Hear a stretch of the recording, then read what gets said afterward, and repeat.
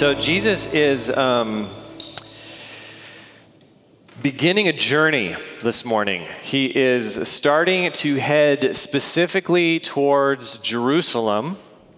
He's been about 3 years ministering and serving and teaching and healing all around Galilee in Upper Israel.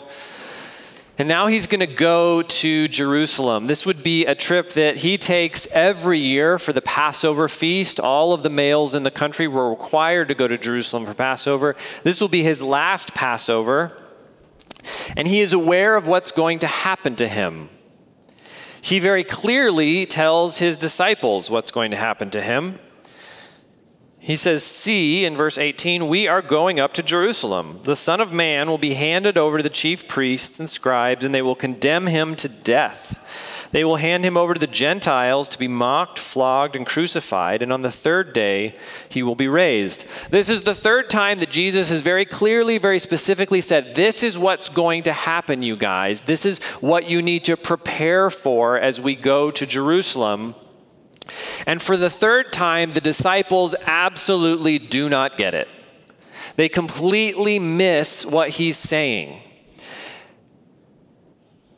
And I kind of like that about the disciples, because I feel like as I continue to follow Jesus, as I continue to listen to his words and figure out how to apply them to our circumstances, my life in 21st century America, I'm always missing it. I'm always getting it wrong. I'm always getting confused. And it's nice to know that I'm not the only one. Every single time Jesus talks about his upcoming death, he has to talk to his disciples about power and ambition. Because remember, Jesus, he says he's the Messiah, the Hebrew Jewish Savior, the one that's going to come and redeem the people, to save them out of their bondage, to be their great king and Lord and leader. And all of these things are wrapped up in the Jewish imagination of what the Messiah is about. And he keeps talking about this, and the disciples are like, great, that sounds awesome. You're going to come and you're going to defeat the enemy and you're going to make us powerful again. And Jesus, every time he brings this up, has to go, no, this is not what power looks like. And it's the same situation this time. He says this to his disciples, this is what's awaiting us in Jerusalem. And then James and John's mom, the mother of Zebedee's sons, Zebedee is their dad. It's possible that this woman is Jesus' aunt. We're not quite sure, but the way, if you put all the Gospels together, it seems like maybe James and John's mom is Jesus' aunt. She's traveling to Jerusalem with them for the feast.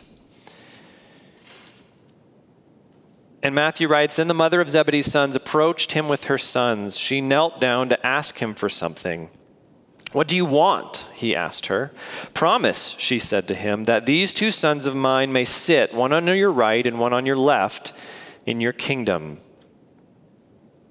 So James and John's mom has this request of Jesus. She loves her boys. She wants to see her boys prosper. Back in chapter 19, verse 28, Jesus said that when the new world comes, you 12 are going to sit on thrones judging Israel. And James and John's mom's like, I guess, everybody gets thrones, but could my boys have the best thrones? Because they're pretty great, aren't they? She's just being a good mom. Can my boys have the right and the left as you sit on your throne? These 2 positions would be the best, most powerful, most honored positions in the government of the kingdom.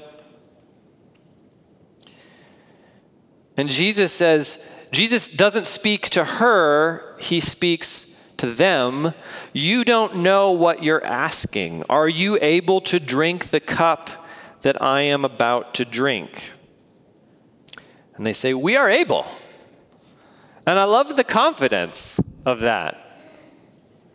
A couple weeks ago, we're building a shed in our backyard, and Joanna and I were digging post holes for the piers with this big old auger, big gas-powered thing, and we got it stuck in the ground, and we couldn't get it out. We had like these big old pipe wrenches trying to back it off, and my 7-year-old Nora's like, "Dad, let me do it." She's confident. She has no idea what it's going to take, but she's going to do it. And James and John are kind of like that. They're like, "Yeah, we can drink this cup, sure. What's the cup?" Throughout the Old Testament, throughout the scriptures that these men would be familiar with, the cup is suffering. To drink the cup is to experience suffering. And Jesus says, "You will indeed drink my cup, but to sit at my right and left hand is not mine to give. Instead, it is for those for whom it has been prepared by my Father." And this turns out to be true. James is one of the first martyrs in the early church. He dies at the hand of King Herod, and you can read about that in Acts chapter 12. He's killed for his faith in Christ. History says that his brother John is arrested and tortured many times, and the king finally decides he's going to get rid of him, and he has him boiled in oil. But as they lower him into the vat of boiling oil, nothing happens. He's miraculously saved out of that punishment, and the Caesar finally goes, "You know what, if we can't kill this guy, let's just banish him." And they send him to an island called Patmos, and that's where he writes the book of Revelation. But both of these men experience a great deal of suffering for Jesus. But Jesus says, the positions of honor in my kingdom are not mine to give, they're my Father's to give. When the 10 disciples heard this, they became indignant with the two brothers. They probably wished that they would have thought to bring their mother to ask. "That's a good idea, you guys." Because all these 12 men, they're friends, but they're all still struggling for power. They want to be the best. They want to be closest to Jesus. They want authority and honor, much like all of us. And so Jesus has to teach them. And Jesus says in verse 25, he calls them over and said, "You know that the rulers of the Gentiles lord it over them, and those in high positions act as tyrants over them. It must not be like that among you. On the contrary, whoever wants to become great among you must be your servant, and whoever wants to be first among you must be your slave. Just as the Son of Man did not come to be served, but to serve and to give his life as a ransom for many." So I want to take a look this morning at three things. I want to take a look at how we think power works. I want to take a look at how power actually works. And then I want to see how Jesus uses his power. The first thing, how we think power works. And it's important to set the stage here because Jesus and the apostles are talking about global government. The kingdom of God is not just some nice thing in your heart. It is the setting up of Jesus' kingdom throughout the world, beginning, he says, when he's on the scene, the kingdom of God is among you, on to today as we, the church, spread the kingdom of God around the world. What does power look like in the kingdom of God? And he says it doesn't look like what it looks like in the rest of the world. The rulers of the Gentiles, those unbelieving people, they lord their power over others. They act as tyrants. And we see this all around us. We see power being wielded in an authoritarian way, in a manipulative way, in a secretive way. There's backroom deals and secret phone calls and classified memos and all kinds of things that happen around us. And that's the way people get stuff done in our world. I want to talk a little bit about politics this morning because it's an election year and I'm kind of terrified about the next couple months. But back in 2016, when our current president was elected, there was a lot of talk in the church about why Christians needed to vote for him. And there's this overwhelming surge of Christian support for his campaign. One prominent evangelical, Tony Perkins, says this. He said, to explain this, he said, they were tired of being kicked around by Barack Obama and his leftists. And I think they are finally glad that there's somebody on the playground that is willing to punch the bully. And I've heard that a lot since then, that our president, he stands up for us. He gets into the fight and he fights for us. But the problem, friends, is that Christians don't punch the bully. Christians turn the other cheek. Christians deny themselves. They go the extra mile. They love their enemies.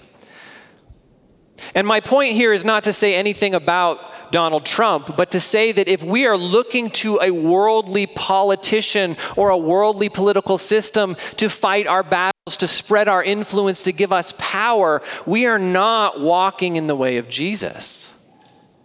And if you're here this morning and you're like, yeah, tell them how bad Donald Trump is, we need to get Biden in. That's the same thing. If you think that the Democrats are going to overcome the Republicans and they're going to do something for the people of God that is missing, you're grabbing onto worldly power. Power for the Christian doesn't look like power in the world. Mike Erie says, the American church is in danger of using weapons that were outlawed by Jesus as means to justify ends in the name of Jesus. And when we look at how power works in the world and we latch onto it or we imitate it in order to get our godly agenda done, we're outside the bounds of the kingdom of God. Jesus says, you're not supposed to act that way. You're supposed to be different. I started campaigning for the Republican Party in 1994. I was 12, and I went door to door for Helen Chenoweth. If you know, she was a representative in Coeur d'Alene, and I handed out flyers. And ever since 1994, you know I've heard? This election is the most important election of our lifetimes. And every 2 years I hear the same thing. If our people, if our guy, if our party, if our city council person, if our congressman doesn't get elected, then it's over for the church. It's going to be gone. We're not going to have any freedom and everything's going to fall apart and Jesus it's a hopeless cause. And I found that just hasn't been true. Like we made it through some Republican presidents and we made it through some Democrat presidents and we've got a Republican now and who knows what's going to happen in a few months, but the church marches on because the power of the church is the gospel of Jesus Christ. Jesus doesn't come to us offering earthly political power. He doesn't come and saying, I'm the king and you're going to sit on my right and my left and we're going to be authoritarian dictators over the world. He says, I offer you kingdom political power. And kingdom political power looks very, very different. Look at verse 26. It must not be like that among you. The people of God look very different. On the contrary, whoever wants to become great among you must be your servant, and whoever wants to be first among you must be your slave. So how does Jesus say power really works? First of all, Jesus doesn't rebuke the disciples for wanting power, right? He doesn't say, you should not want power. You should not want influence. You should not want to change the world. That's wrong and bad and ugly. No, he doesn't say that. He says, you're looking for power in the wrong place. You want to lord it over people. You want to use worldly governments as your model for power, and that's not how it works. The greatness of a disciple of Jesus is in service. And pay attention to this. This is important. I have a tendency to think service is what gets me to greatness. Kind of like an internship. You know, you start at the bottom and you clean the toilets and you go get lunch for everybody and you work your way up until finally you have power. But that's not what Jesus is saying. power for the Christian doesn't come through service, but in service. By being the least in the room, by serving others, by giving yourself away for others. That is what power is. What is a servant? A servant is someone who is trained to anticipate and meet the needs of others. You ever watch Downton Abbey? I really like Downton Abbey.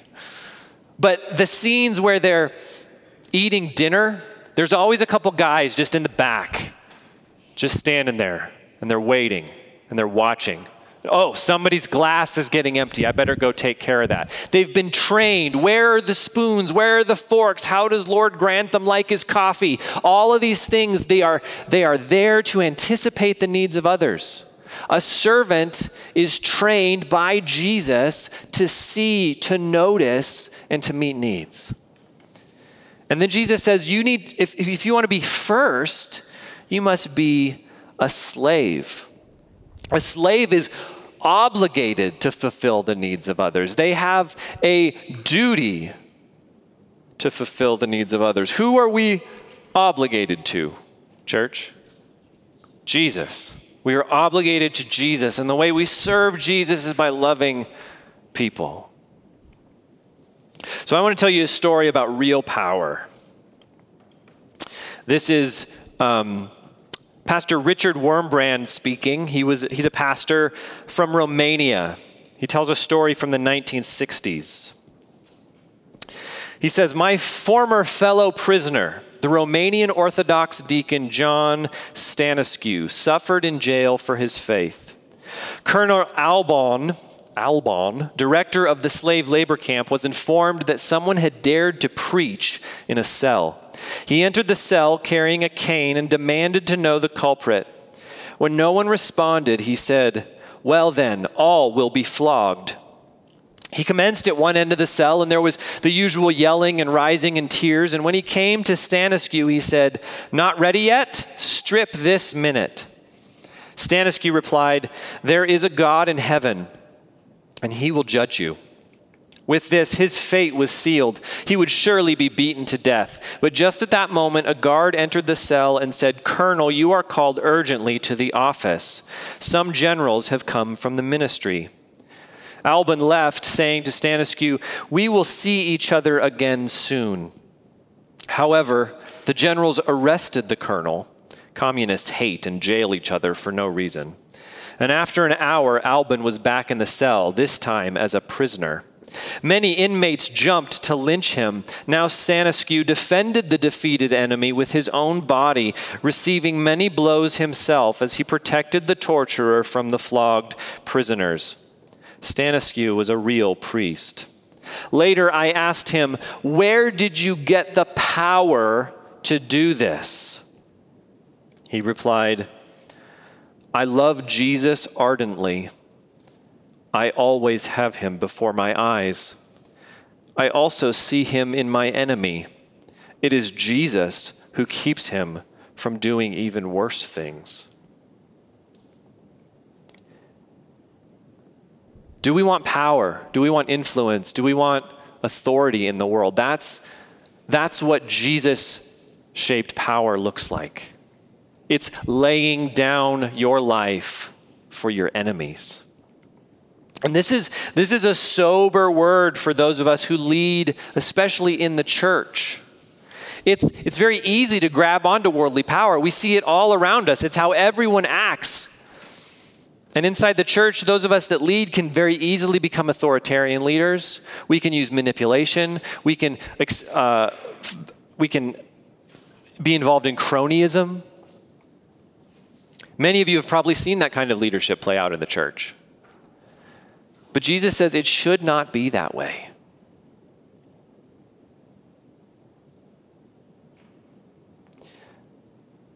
The church in our country, the church in the West, has lost a great deal of power over the last several generations. And our gut reflex is to get that power back by aligning ourselves with sometimes it's worldly political leaders, sometimes it's worldly business leaders, sometimes it's the latest fad, the latest trick to get people to do a certain thing. But we're not going to get power back by imitating and aligning ourselves with worldly power. The only way that the world will see the power of the gospel is by sacrificing ourselves in love and service for others. And that brings us to the question, well, how does Jesus exercise power? Well, he says so in verse 28. Just as the Son of Man did not come to be served, but to serve and to give his life as a ransom for many. Who is the greatest in the kingdom of heaven? Jesus. Jesus perfectly embodies the ethics that he teaches. He is the King, the Messiah, the Son of God. And Jesus is the only person who has every right to wield enormous power over others. He has every right to come into a room and force people to do his bidding.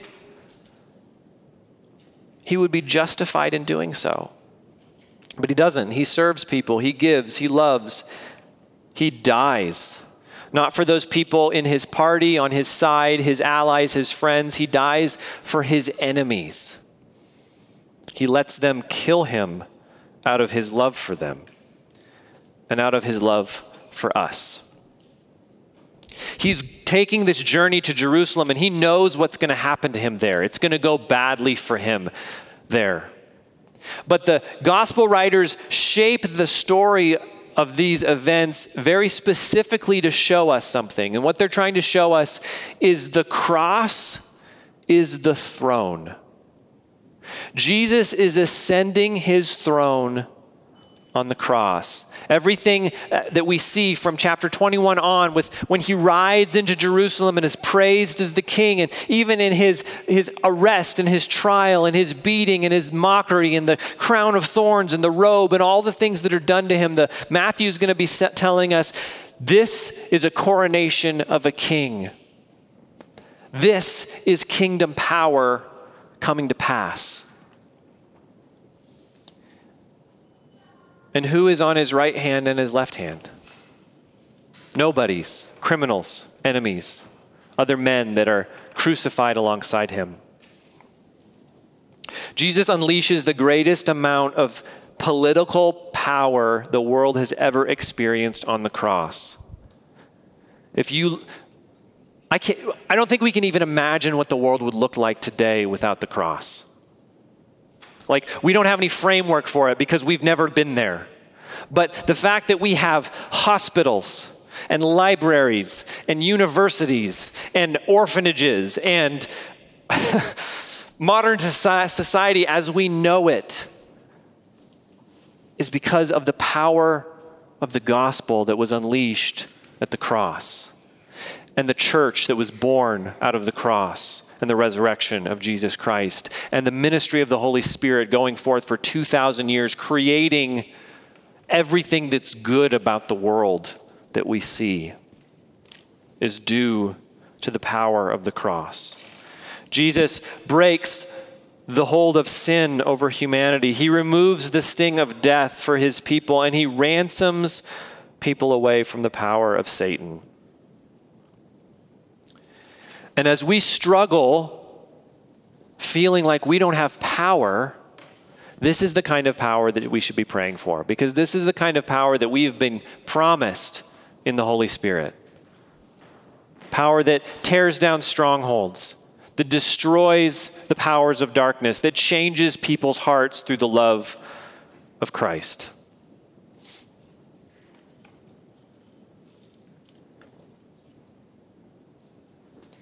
So as we get closer, I think I saw it's less than 100 days till the election. Vote this November. It's a blessing that we have to be in a country where we have a say in our political process. Pray about it and vote for the candidates that you believe will best uphold the priorities of Jesus. If you're not sure what the priorities of Jesus are, Matthew 25 verses 31 through 46 is a good place to start. But we have to be people that remember ultimately that power doesn't come from Washington. Power doesn't come from Boise. Power doesn't come from City Hall. Real power to change the world comes from the Spirit of Christ inside of you. And it's been given to his people freely to exercise. And Jesus says, hey, James and John, you don't get it. You don't know what power looks like. Follow me to the cross as an example of what power looks like. Because of who Jesus is, because of what Jesus did, he has saved us. He has made us new people. And he has given us the ability to walk in power that no one else will understand, that no one else can comprehend. When the prisoner says, how did you get the power to stand up for your torturer in that moment? It's because of the Holy Spirit inside me. Because I always have Jesus before me. And that's my prayer, that we would be people that even if we see the world differently, even if we have different views about what's best for our city, what's best for our nation, that we would understand, even so, our power comes from the cross. Let's pray.